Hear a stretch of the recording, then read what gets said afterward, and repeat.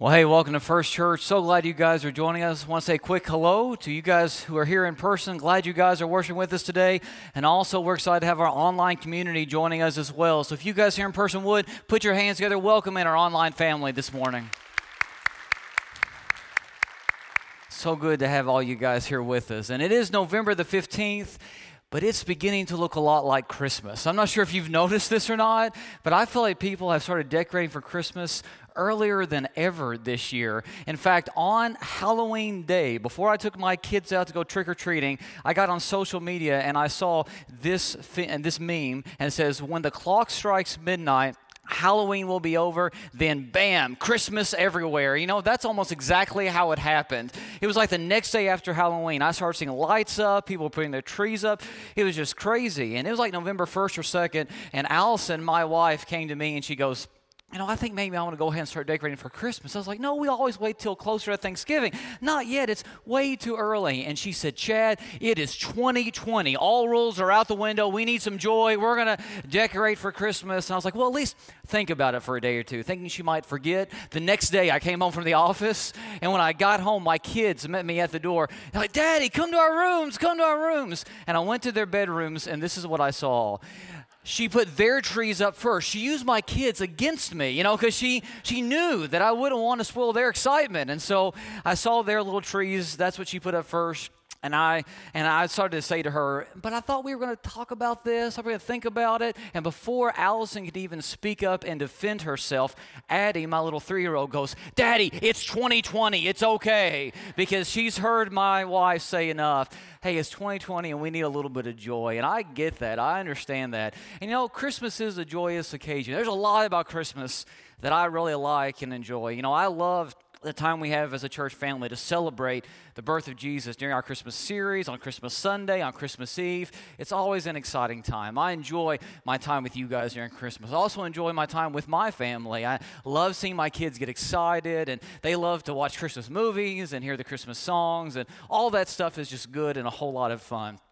But there are some things about the Christmas holiday that I don't enjoy. And one of those things, probably the primary thing that I don't like, shopping. I hate to shop, especially during the holiday season. I hate to shop, and I have not had many good Christmas shopping experiences. And several years ago, I think I shared this with you before, Allison and I, before Addie was born, Alex was little, maybe 2 years old, we decided we were going to knock out all of our shopping in one day for Christmas, get it all done. We were going to start early that morning, go all day long on a Saturday, and just knock it all out so we wouldn't have to worry about it. So that's what we did. So we went from store to store to store, and finally we got done. The end of the day, it was late, and Alex, he was little. He was worn out. He had been in and out of the car, in and out of his car seat. He'd been in strollers and shopping carts and all sorts of stuff throughout the day, and he had been cooped up, and I could tell he was getting restless. So I told Allison, I was like, Allison, you go do your shopping at this last store. It was a Kohl's department store. You go do what you need to do. I don't need anything else. I'm just going to let Alex run around a little bit and let him have some fun because he's been all cooped up. And so that's what he did. I let him free in Kohl's, and I pulled out my phone, and this is what he did. He just ran free through the store and had an absolute blast. He had the time of his life. He almost hit that lady right there. He just ran around like a free man. You can hear him screaming. This is almost hard for me to watch because he's so much bigger now. But still, he just had an absolute blast running free. And I show you these clips for a reason, even though I may have shown them to you before. Because at the end of me letting him run around, there was this older lady, a Kohl's employee, that he almost ran right into. And when he almost ran into her, I looked at her face, and she had one of those faces like, people who just have a permanent frown all the time. That's what this older lady who worked for Kohl's looked like. She looked like she just swallowed a porcupine. She looked like she was really mad that I was letting him run around. So I immediately started to apologize. Like, ma'am, I'm so sorry. He's just been cooped up all day. He was getting restless. I wanted to give him some time just to run around. I'm so sorry. And she looked at me, and her frown actually turned to a smile. And she goes, oh, honey, it's okay. Let him have fun. It's not like he's at church or anything. Now, she had no idea I was a preacher. She had no idea that I was a preacher, or even a Christian for that matter, that I even went to church. But that's what she said. And her statement hit me, and I've never forgot it. There is this idea floating out there that church is the opposite of what's fun. That church is the opposite of what's enjoyable. That church is more of an obligation than something we look forward to. That church is something that's antiquated and boring, old, outdated, not a lot of fun. And I wonder where that idea originated, because it didn't come from Jesus. In fact, when I look at the life of Jesus and the start of the early church, I think the Bible teaches the exact opposite of that. See, I don't know what you think of when you think of the church. I don't know what comes to mind, what picture comes to mind when you hear the word church. But let me let you know what I think about when I hear the word church. See, I see the church as a party, an eternal party which God is throwing. God started and He's throwing it, where the joy of heaven meets the sadness of earth. Let me tell you why I think that. When Jesus was first born, do you remember what the angel said to the shepherds who were watching their fields by night? Remember the announcement that angel made to the shepherds? Listen to what this angel said. I bring you good news of great joy that will be for all the people, all people everywhere. Today in the town of David, a Savior has been born to you. He is Christ the Lord.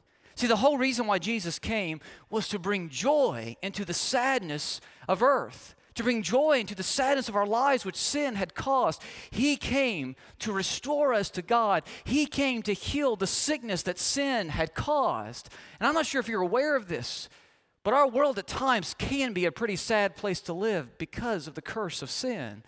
I mean, if you were to put a stethoscope on the heart of any nation on the face of the planet, you know what you would hear? An irregular heartbeat. I mean, just watch the news. Listen to what your kids and grandkids are experiencing in school right now. Talk to your neighbors. Get online. The heart of our world is sick. And Jesus came to heal the world of the sickness that was caused by sin. He came to set us free from our enslavement to sin. He came to give us a fresh start with God, restoration with God, a brand new life where we can live the life that God intended us to live, God created us to live. Jesus came so that the joy of heaven could invade the sadness of earth. And we who have a relationship with Him, we can have that joy within us even on our worst day, even when the circumstances around us aren't great. And as the church, we're supposed to be those who take the joy that Jesus has multiplied in us, and we're supposed to multiply it in others. We're supposed to take the joy that He's given us and give it to others. Listen to what Jesus says to His followers. He says in John 10, verse 11, I have told you these things, my teachings, so that you will be filled with my joy, the joy of heaven, my joy. And then look at what He says next. Yes, your joy will overflow. See, every time we walk into Walmart, every time we go to school, every time we show up to work, when we're online, making comments on social media, when we are driving down the road, the joy of heaven is to be overflowing from us to others. People should see something different in us because we have the joy of Jesus within us. And I wonder if that's the reputation that the church has today. I mean, honestly, think about it. Is that what the church is known for today? Or would the Apostle Paul say to us what he said to the Galatian Christians in Galatians 4:15? What has happened to all your joy? As if at one point you were full of joy, but something happened. And I'm going to let you know something. Those of you guys who know me well, you know this to be true. I love the church. I believe the church is the world's last hope because we have the life-changing message of Jesus Christ. The message that we live by, the message that we preach literally has the power to change and transform people's lives. I believe in the ministry of the church, and I believe the church is God's final plan to save the world. I believe in the church. I love the church. But if I'm being transparent and honest with you, sometimes church people can be the most miserable people to be around, can be the most cynical, dare I say hateful, negative people to be around sometimes. And why is that? Well, I think it's because sometimes we lose sight of who God really is and why He sent Jesus to the earth. And I think that's why Jesus tells this famous parable that we've been looking at in this series. We're looking at what's been called the most famous story ever told, and some people would say it's the most famous parable Jesus ever told. We often refer to it as the parable of the prodigal son. And Jesus tells this parable because he is being criticized by people who claim to know God. He's being criticized by religious people for hanging out with people who have a reputation. People who are, well, they've made some bad choices and now they're living with the consequences of those choices. Look at what Luke 15 says. This is the context for why Jesus told the parable of the prodigal son.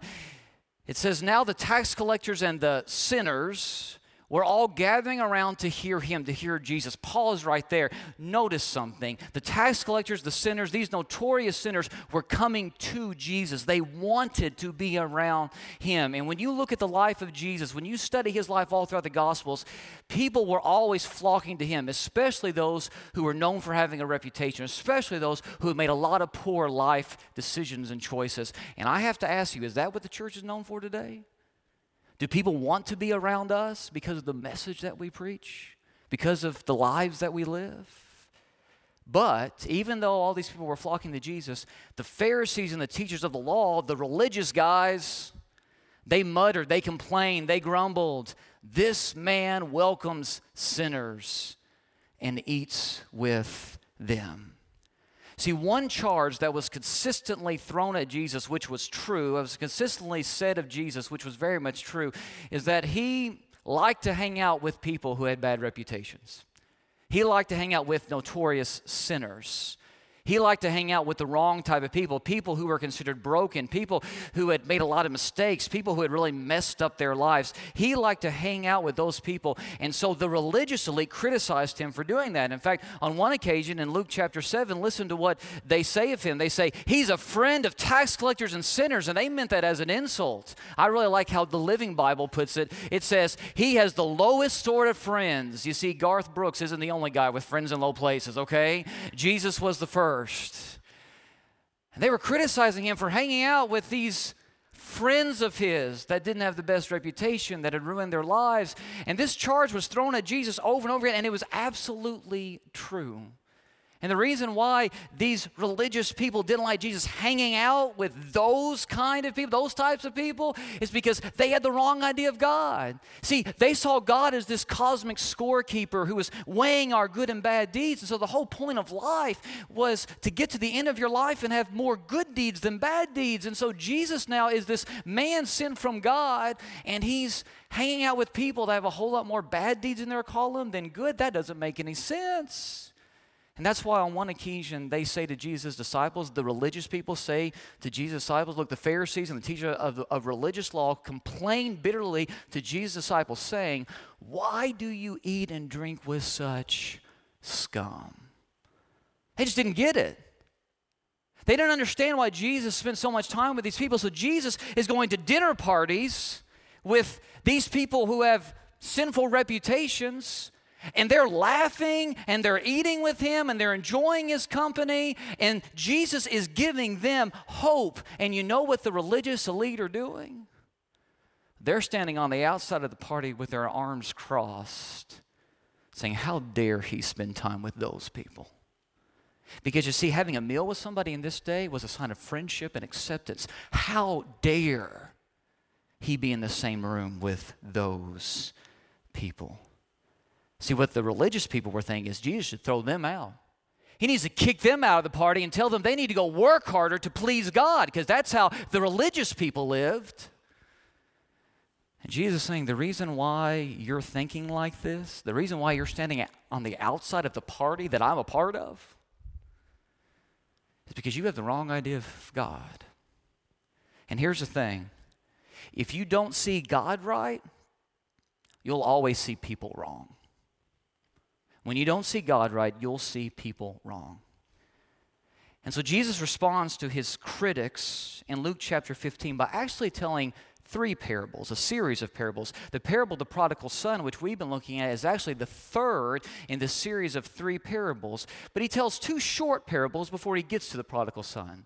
And the first parable that Jesus tells is a parable about a shepherd who loses one of his sheep. He has 100 sheep. One of the sheep wanders away. And so this shepherd, Jesus says, leaves his 99 who are safe to go find this one sheep that has wandered away. And at first glance, when we read this, we think, why would a shepherd leave 99 healthy and safe sheep to go find just this one? I mean, that doesn't make any sense. But let me give you guys a scenario. I have a friend, a buddy who has 4 kids. And let's say that my buddy and his wife took their 4 children to Walmart one afternoon, and they're in Walmart, and they're shopping, and then they go to check out, and they're checking out all their stuff. They pay for their groceries and whatever else they get. And then as they're getting ready to walk out the store, his wife says, "Honey, we only have 3 of our 4 kids.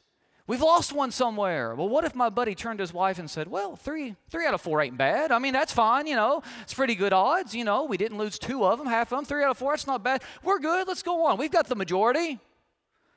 No, you guys who are parents know this. You guys who are parents know this. You would do whatever you possibly could to find that one that's lost because that one is your child. They're valuable to you. That's why this shepherd leaves the 99 to go find the one, because the sheep was so valuable to him. And then Jesus goes on to say that when this shepherd arrives home after finding his lost sheep, he calls together his friends and neighbors, saying to them, "Celebrate with me because I found my lost sheep." In other words, let's have a party. I'm going to invite all my friends and family, relatives. We're going to come together and we're going to have a party because I have found my lost sheep. And then Jesus says, likewise, I tell you that in the same way, there will be more rejoicing in heaven over one sinner who repents than over 99 righteous persons who do not need to repent. In other words, that moment when one sinner repents causes heaven to break out in a party, in a celebration. That word repent there that Jesus uses just means to return, to come back where you belong. That's why we're calling this series Coming Home. Because when one sinner decides to come back home, decides to come back and be with God, that moment is more profound than the 99 who don't need to come back. That one moment causes heaven to break out in a celebration. But that's interesting language that Jesus uses, isn't it? The 99 righteous persons who do not need to repent. Let me just ask, who hears that phrase, that description right there and says, "Yep, that's me. I'm one of the 99 who don't need to repent. I'm good"? The Pharisees, the teachers of religious law. Now, Jesus didn't say they didn't need to repent. They assumed that because they thought they were so righteous and good. They had earned their way to God, and that's a really scary place to be, because if you hear that statement and say, "Yep, I'm somebody that doesn't need to repent," that's a really, really high view of yourself and a really, really low view of God. And that's where they were. And so Jesus then tells a second parable. And in this second parable that he tells, there's a woman who has some coins and she loses one of these coins. And so she turns her house upside down trying to find this one lost coin. And eventually she finds it. And then when she finds her long lost coin, look at what Jesus says. Jesus says, she calls her friends and neighbors together and says, "Rejoice with me, I have found my lost coin." And then Jesus says, "In the same way I tell you, there is rejoicing in the presence of the angels of God over one sinner who repents." What happens when this woman finds her lost coin? She throws a party. Over a coin? Yep. Because that coin was valuable to her. And it's almost as if Jesus here is trying to teach us something. He's trying to teach us we serve a God who likes to throw parties. And he especially likes to throw parties when that which is valuable to him is found. And the only reason why you wouldn't be joining in the party that God is throwing is if you don't value what God values. Let me illustrate it like this. I came across a news story just the other day. It happened in 2009. It happened in the country of Israel. There was a woman whose daughter came to her over to her house and noticed that her mom's bed, her aging mother's bed, was really like lumpy. The mattress was worn out. And she said, "Mom needs a new mattress." And so they didn't tell the mom what they were going to do, but her daughter went out with her husband, and they bought a brand new mattress for her aging mother, brought this mattress back into her mom's house without her mom even realizing it or knowing it. And then the mom came home to find this new mattress, and her daughter thought that her mother was going to be all excited and thrilled, and immediately her mom started to panic. You know why? Because her mom kept her life savings in her mattress. She kept money in that mattress, and the daughter didn't know it and throw it out. There was supposedly, according to this news article, over $1 million in this mattress. So they went on a search for the mattress. Here's a picture from the news story that I found. It's kind of blurry because this was 2009. That was like, an eternity ago. But anyway, here's a picture of people searching through trash after trash after trash trying to find this mattress. Now, if you ask somebody, what are those people looking for? A mattress, an old worn out mattress. Really? That's worthless? Not if you understand the value of it. And you see, the Pharisees and teachers of the law are looking at Jesus saying, why are you hanging out with that scum? Jesus says, because they're worth everything to our Heavenly Father. When you have the wrong picture of God, you will always see people wrong. And so, Jesus says the right response to finding something that's been lost, especially when it's valuable to you, is joy.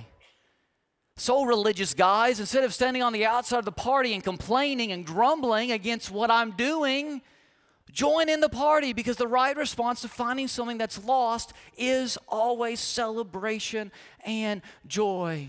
And Jesus is hanging out with people who have lost their way. He's hanging out with people who are far from God. He's hanging out with people who've messed up their lives. They've lied, they've cheated, they've deceived, they've betrayed. They have failed their families, they have messed up their friendships. They've ruined their reputations, and they've wasted their potential. They are lost. And now they are sitting beside the only one in the entire universe and all creation who has the power to bring joy back into their lives, who has the ability to restore them to God, who has the ability to give them the life that they were created to live.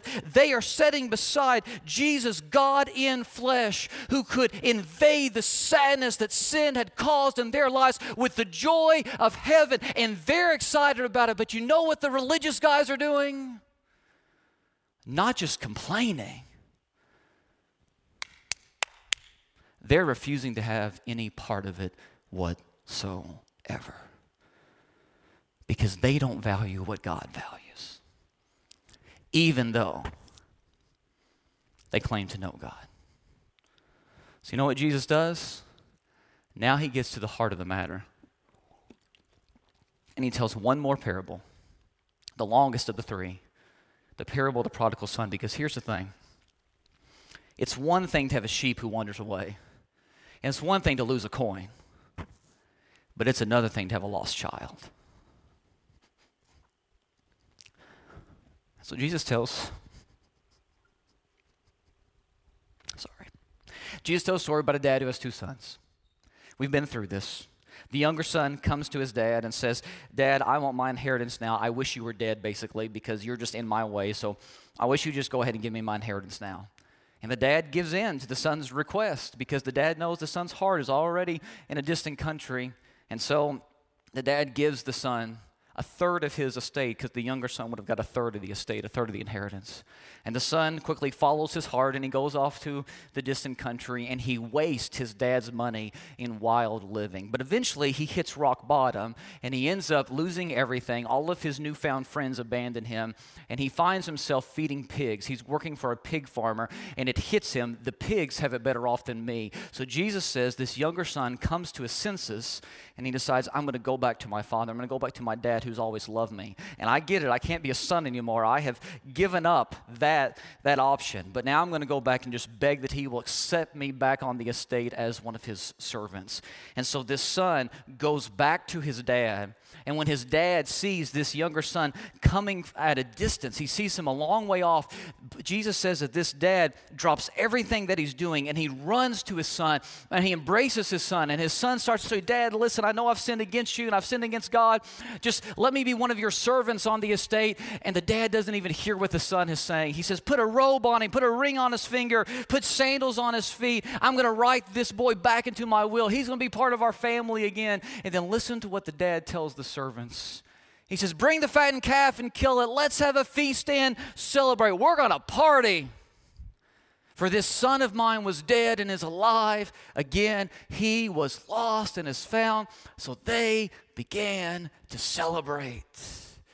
And so this dad throws this huge celebration in honor of his son. You know why? Because the proper response to finding something that's lost is always joy. It's always celebration. And this is the point where Jesus has ended the other two parables. Shepherd finds his lost sheep, they have a party, parable's done. Woman loses a coin, she finds the coin, they have a party, parable's done.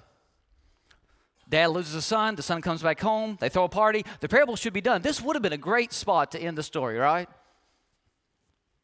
But Jesus doesn't end the story here. He keeps it going, and I think this last part is the primary reason why Jesus told the parable in the first place.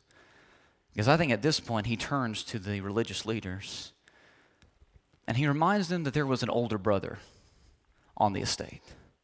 Look what Jesus says.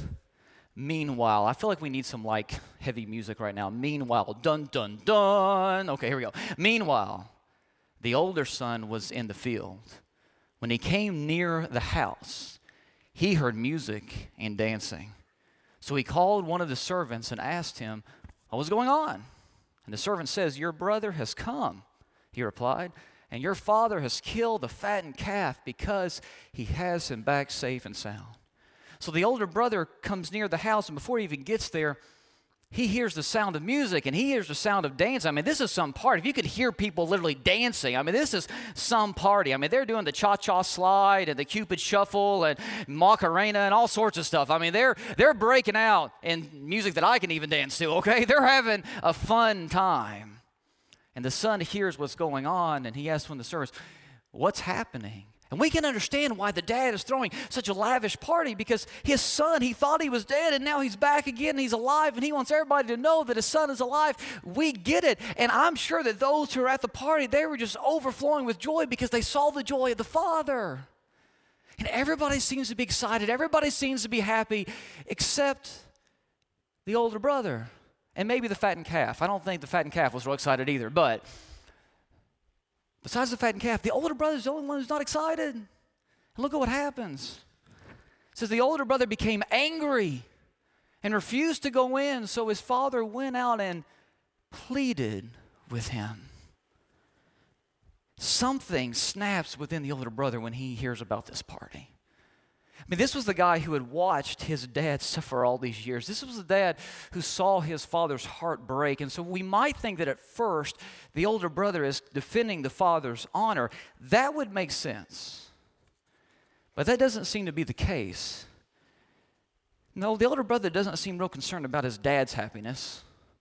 He doesn't seem real concerned about his younger brother who's now back home. He seems to be just focused on himself. Look at what the scripture says. But he answered his father, the older brother, look, all these years I've been slaving for you and never disobeyed your orders, yet you never gave me even a young goat so I could celebrate with my friends.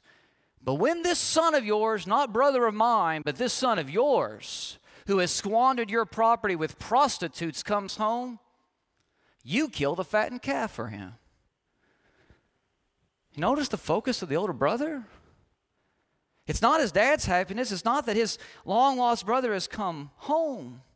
He's all about himself. And I want you to pay careful attention to a couple things that this older brother says. First of all, notice how the older brother describes the relationship he has with his dad. He says, all these years I've been slaving for you. He doesn't see his relationship to his dad as that of a son, but as a slave. Isn't that interesting? He sees his dad more as a taskmaster. And his whole job in life is to just earn his dad's approval. He does what his dad wants him to do, not because he loves his dad, but out of obligation. He sees himself more as a slave to his father than anything else. And he has this mindset, which is a false idea that's floating around in many churches today, and it's I've been good, therefore God, you owe me. God, I come to church and I do what you ask me to do, and I obey the 10 Commandments the best I can, and I do all this stuff for you, so you owe me a good life, God. It's why so many people get frustrated with God when they shouldn't and end up eventually resenting him. The older brother here resents his father because they have this mindset, hey, I've been working to earn your favor, doing everything I can, and I deserve this. You owe me a good life, God. And what we miss if we have this thought is that none of us deserve anything from God because all of us have sinned. All of us have fallen short. All of us have rebelled against God. And we may not have done the same thing that others have done, but we've still messed up. We've still rebelled against God. We've still offended him. We have still broken his law and his covenant. We are the ones who have messed up. And none of us deserve anything from God. Anything we have from him is a gift from him, and we lose sight of that.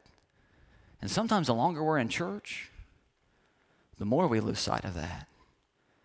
When instead our mindset should be this: God, I love you, therefore I give you my life. Because I love you, I'm willing to give you my entire life.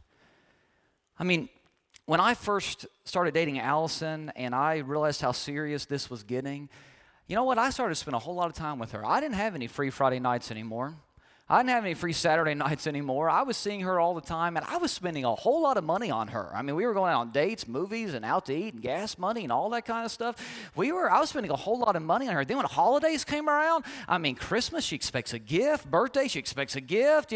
Valentine's Day, she wants flowers and candy and all that kind of stuff.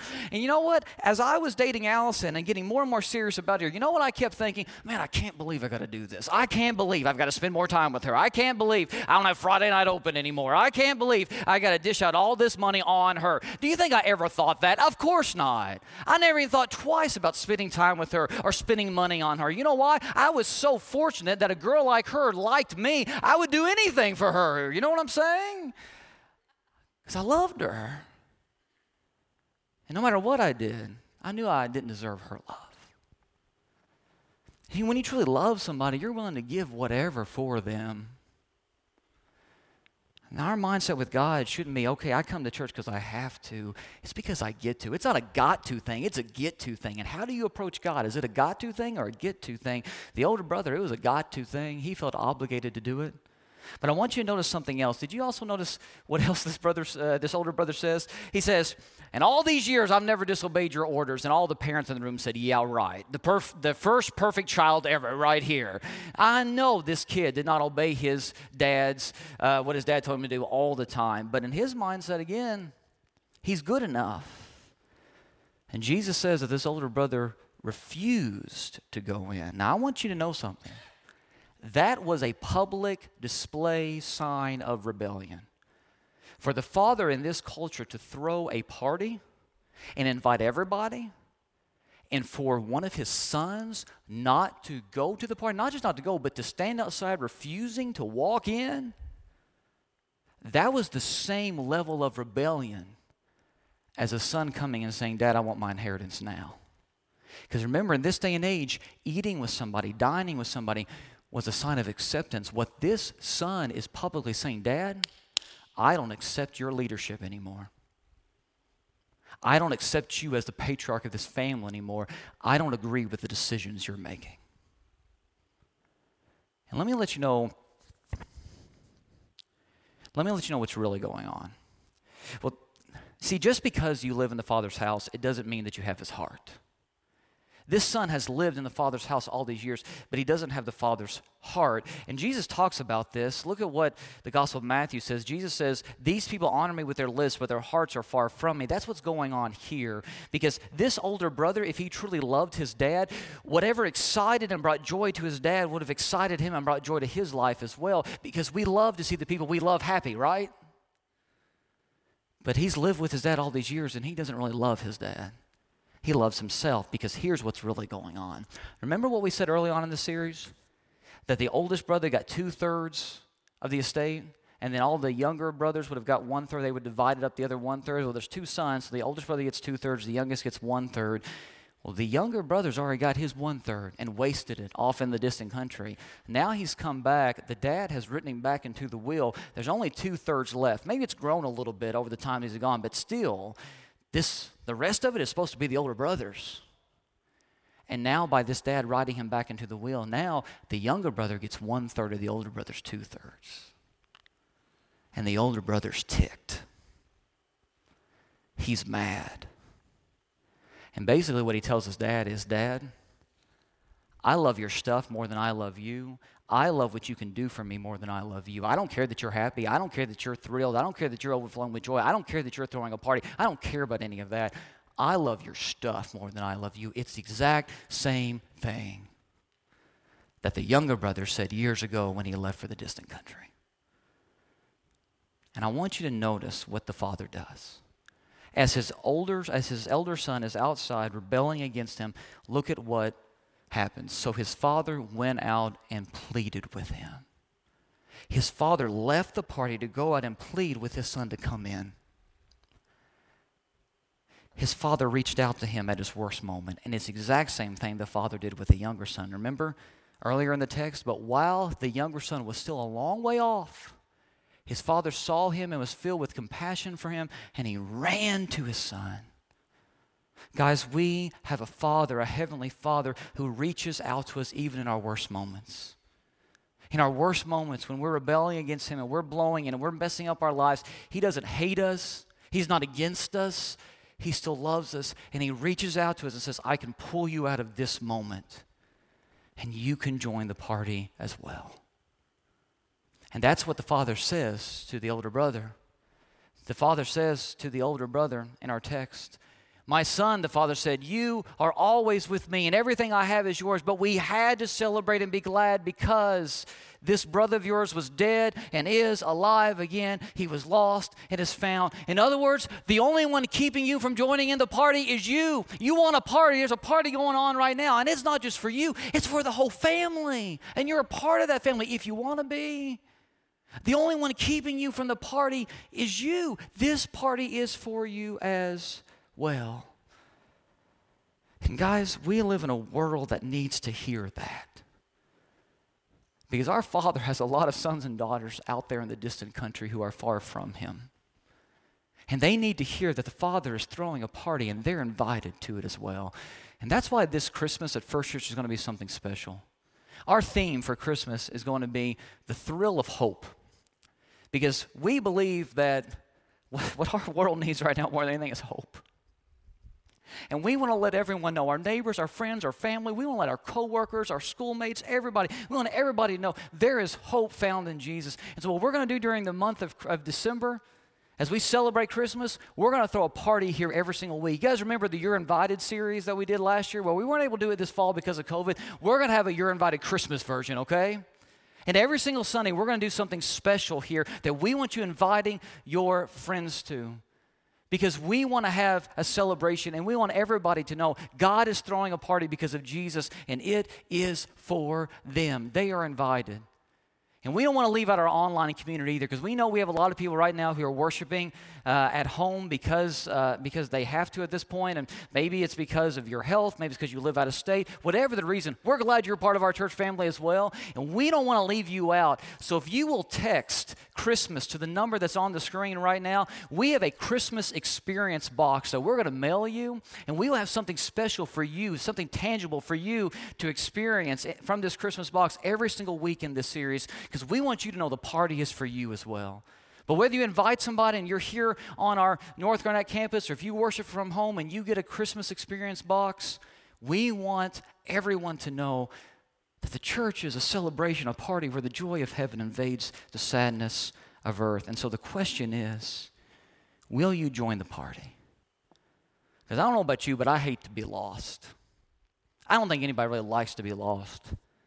I remember several years ago when Alice and I first started dating, we were going to go somewhere on a date, and somebody told me about this place that we could go, and it was going to be really cool, and they gave me handwritten directions for how to get there. And so I'm driving on these country roads, and I got lost. I had no idea where I was, but Alice and I, we'd only been dating for 6 months or so, and so I didn't want her to know that I was lost, and so I tried to act like I knew exactly where I was going, but I didn't. And this was the day before you had, GPSs on your phones. And so nowadays, if you get lost, or at least if I do, this is what I do. I just type in this to my phone, and I hear this. In a quarter mile, use the left lane to merge onto US 169 South. And it tells me exactly where to go, right? Don't you guys do that as well? Well, we didn't have GPS on our phones, and so I'm panicking. I don't know what to do. I'm lost, and I'm looking at, I do have this old, Nokia phone from back in the day, but it didn't have any cell service. We were in a place with no cell. I didn't know what to do, and then it hit me. My dad put one of these in my glove box. Anybody used to keep these in your glove box? For you younger folks, this is a road map, okay? And what you do is you open it up, and it has like streets on it and roads on it, and you can figure out where you are and then where you need to go. And the worst part about using one of these is folding them back up. But I pulled out a road map, and I found out exactly where I was, and I knew where I needed to go, and I was so grateful. My dad put that map in my glove box. Guys, our Heavenly Father doesn't want anybody lost. He has provided a way back for you. It's through His Son, Jesus. And when you accept Jesus, Lord, you've got the pathway home. And He's got a party waiting for you. God may not use GPS to call you home, but if He did, this is the message that your GPS would say. Come home. Your Father's throwing a party for you. I hope you will respond to that invitation and follow His directions home. The only one keeping you from the party is you. Would you pray with me? Father, I thank you so much for today and for this time we had to open up your word and study this part of the parable. And I just pray that we could receive from it the message you want us to hear, that, Father, we would join in the celebration, join in the party that you are throwing. God, we love you. And because we love you, we want to value what you value. We know you value us, and so that's reason for us to celebrate, but you also value everyone around us. Your Son is good news for all people. So may we, especially as we enter this Christmas season, share the good news of your Son, Jesus Christ, with the entire world. And if there is anyone listening today to this message, either in person or online, who does not know Jesus as Lord, Father, may they come home today because He is the way home. In His name, Jesus Christ, I pray. Amen.